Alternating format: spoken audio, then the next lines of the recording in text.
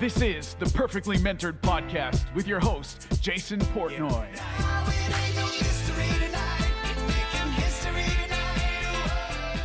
Is there a wrong time to buy real estate? Because we all hear housing prices are too high.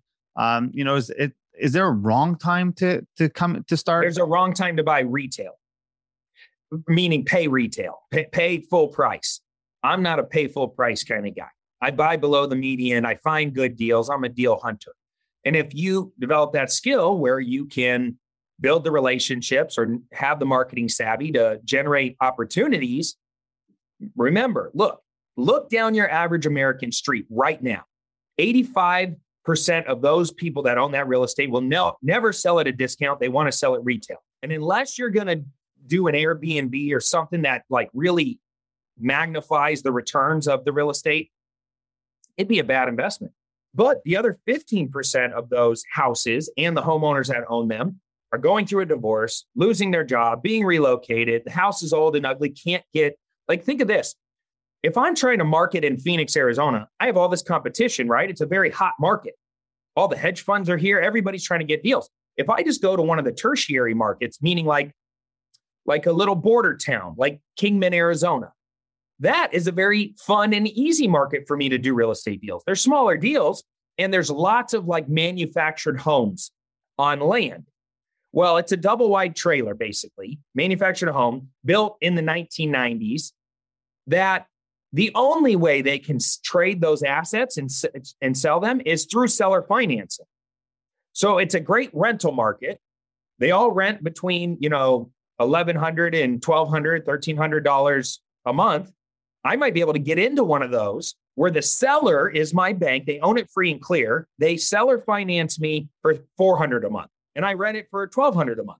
I get 20 of those easy. I go scoop up. I just crush that tertiary market, scoop up 20 of those, rent all of them on a lease option or a rent to own program, and I forget about them.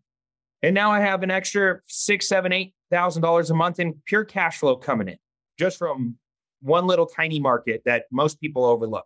So I wouldn't go buy retail, but I would deal hunt. And there's a strategy for every market cycle. So like the reason people love what I do is I'm always so far out in front of the curve, marketing wise and creative wise, strategy wise, that I like me talking about this virtual real estate, right? Nobody else really knows how to do it. They're not talking about it. I'm already putting on web classes and webinars, teaching people like, and it's not like I know everything. I'm bringing in experts that know this stuff. It was like, how did you build your digital building on your digital plot of land? Like, oh, it's a programmer. Well, where did you get that programmer? How do they know what to do? How much does that cost? How do you get an ROI on it? And then I learn as I interview people, just like you're doing with me. And next thing you know, I got a class on digital real estate. And it's going. I could interview for the next 6 hours. I don't think I'm putting on a real estate masterclass just yet, but yeah, that's essentially, that's what I like about you is that you're always ahead. And one of the things that I noticed about you is that you're entirely into coaching and not just about real estate, but money too. If you follow your content, I mean, anyone who follows your content knows that. And I think entrepreneurship and financial literacy, unfortunately, do not go hand in hand, right? And I think there's big problems, and I'm often shocked about how many business owners suck at money and don't even know their numbers. And I'm even more fascinated with people's mindset around money. I know you're passionate about this topic, so what are the most common mistakes, I guess, the myths, the falsehoods when it comes to money and how people should approach, and what does the winning money mindset look like to you? Yeah, a couple thoughts on that. First up, you can never save your way to wealth. You are on a backwards treadmill going the absolute wrong direction. The government takes their piece. Inflation is eating your dollars up. And most people think that either their primary residence is saving their way to wealth, or they'll just make money and save it. It's stupid to hold on to money. Money is a tool. And I said it earlier, money loves speed. The faster you can get it to come in, the faster you can get it to go out, the better off you're going to be. Now, it's all it's going out for. The assets, limiting liabilities. So for me, when I think about money, most people have a broken money mindset because of the way they were raised. And for me, I would go to my dad and I would say when I was a little kid, hey, Dad, can I get this new bike? And he'd go, what am I made of money? What do you think? Money grows on trees? Like we would hear these sayings And so they would imprint on us. And that's because one of two things happened. Either your parents had a hardcore scarcity mindset because of the Great Depression and what they grew up around. They were like, they were hoarders, right? They would hoard their money. They'd all say like, I want to be rich and I want a lot. So they'd say these things, but really their actions were the opposite. Their actions were holding the money. And that's how my parents were. My dad's dad died when he was 13 years old. So he had to be responsible right out of the gates as a little kid. And so he just always had this really tough time investing money. He had a very big scarcity mindset. My mom was a saver. She always would tell me, Cody, you got to save your money. You got to get a good CD. You got to get a good return on a good CD and save your money. And so that's how I thought about money my whole life. And they also grew up like my parents too, grew up at the time where the interest rate at the banks were like 8%. So they actually could save their money in the bank. Hey, Jason here. I hate to interrupt this episode. You're probably enjoying it so much right now. And thank you for paying attention to it and tuning into this episode. Look, the truth is, I really need a favor from you. We really want to keep getting this in the hands of more and more people. So if you could do me a favor and head on over and leave a 5-star review, leave us a review, leave us some comments, share it with friends, spread the love. It would mean the world to me. As well, continue the conversation with me on Instagram at Jason Portnoy. Follow along there. Look forward to seeing you there. Thank you so much. Now let's get back to the episode. It wasn't a horrible deal, but I know my parents' outcome. They're not rich, and they did that program. And I'm the first millionaire and multimillionaire in my family. So it wasn't until I got around my first mentor that I started to shift my language patterns about money. And it was just me saying to myself, it's kind of, I'm not a big fan of manifesting, but I think it's important that you start talking to yourself about money differently and try to break those shackles. So for me, I would say things like money loves me, money loves to be around me, money loves to multiply around me. I'm good with money, right? And that was the kid that used to be at the overdraft or at the bank counter trying to waive my overdraft fee, being like, I know it's my 4th time asking you, please waive this fee. So I had to work really hard on it. And a great book. This is one of my favorite books. Let me make sure I get the guy's name. It's like Morgan Housel. Hold on. The Psychology of Money by Morgan Housel. Great book. Great book. Great book. So read that, The Psychology of Money. It'll at least get you thinking the right way about money. And now, like everything I do is you mentioned entrepreneurs really sucking at KPIs and tracking stuff. A KPI is a key performance indicator. As an entrepreneur, you cannot wing it. Winging it's not a strategy. You cannot fly blind. You have to see your numbers. And I think it's scary for people that aren't good at math to really stare at numbers all day long and really understand and try to extrapolate and understand what it is that it's telling you. And so for me, my team, I drive them crazy, but every day I'm getting reports. Every day I'm seeing KPIs. I build out Plecto dashboards and really pretty visuals because I need to see trends over time. Without it, I'm just not smart enough to know the next move to make. But when we all stare at this dashboard, this like CEO dashboard, where we're like, oh, okay, I can see these milestones and what's happening trending over time. I had it backwards. I used to pride myself on top line revenue as an entrepreneur. We did 5 million this year. We did 10 million this year. We did 25 million this year. And I was like growing this company and like, it felt so good to say I did 25 million in a single year. But my problem is as I grew, my cash flow went significantly down. And that was what I should have been focusing on. I should have been focusing on profit margins and cash flow.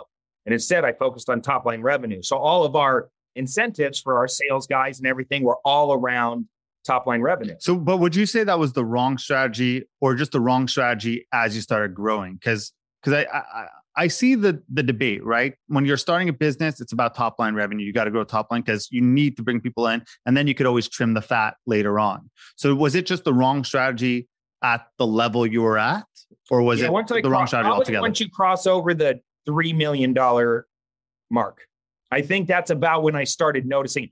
And the analogy is it's a balloon, right? With a bunch of holes in it. When the balloon is just barely blown up, the holes don't make a big difference. But when they really blow up, all of a sudden it's like the holes are a problem. And for me, cash flow management is the most important skill set for a business owner, because it's the hardest thing to understand why your cash flow is so bad. And once you set those bad standards, it's really hard to unwind it because you affect culture. So I just screwed up because I never changed. I never evolved as an entrepreneur. I just kept doing the same thing over and over and over. And once I got to about 75 team members, I used to call them employees, right? But now I call them team members, right? Because I've evolved. I like that. Yeah.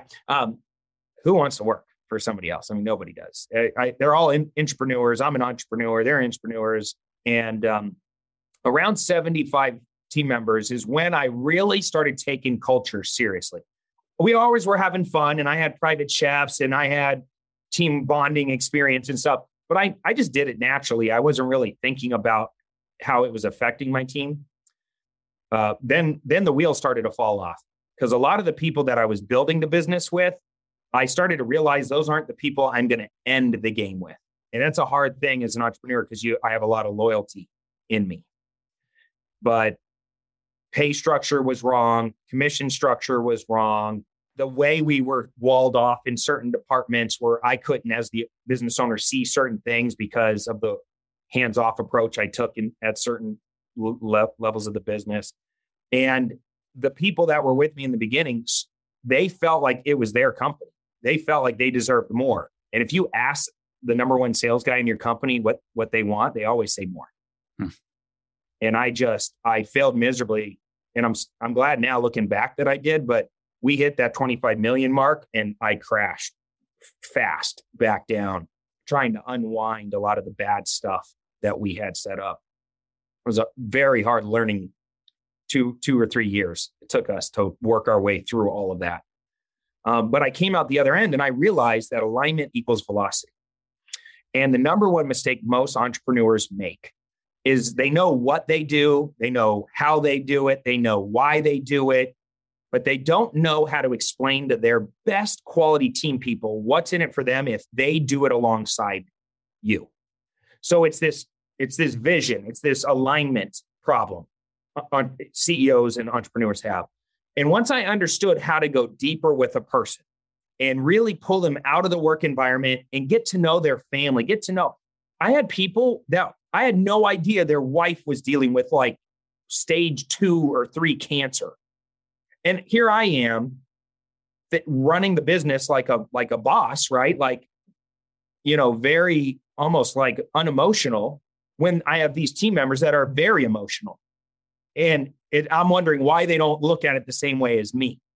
And it's because they have all this heavy stuff going on. So once I started breaking bread with them, working out with them, going on vacations with my team, I used to wall off my team and say, there's this line that I can't cross, right? This fraternization type line where it's like, I don't want them to know me too much. They won't respect me if they know me. Like, it was this weird dynamic, and it was my own bullshit self-limiting beliefs. Once I crossed that and I understood how to go deeper with people, that's when the alignment started happening. Because now I can build the 3-year plan and talk to you about your bonus structure and look at my cash flow metrics and my profit metrics and say, these are the incentives for you guys to get what you want out of your life and your job. This is what I want. And this is how we get alignment between the two of us. Hey everyone, thank you for listening. Hope you enjoyed that episode. Thank you for your attention. And if you made it this far, you're clearly somebody who wants to take their business to the next level. You want to get better. And I understand that being an entrepreneur sometimes can feel like a little bit of a lonely journey, which is why being part of a thriving community of like-minded people is just so important. It was super helpful in my own development as well. And as is the ability to instantly get answers to the questions you may have in order to grow and scale your business. It's for that reason why I launched a consulting coaching program called the Market Domination Method. And guess what? If you're listening to this and you hear this, we're open for applications right now for new members to join. So to request an invitation or to book a free diagnostic call it a game plan call. I'll literally sit with you and demonstrate the value that we could bring to your business on that call. Let's jump on a call. We'll discuss ways you could possibly grow your business. Head on over to jportnoy.com, jportnoy.com. You'll find all the different ways we could work together. It's going to be the best business decision you'll make. So hope to speak soon. Head on over to jportnoy.com, book that free game plan call, and I look forward to talking to you soon.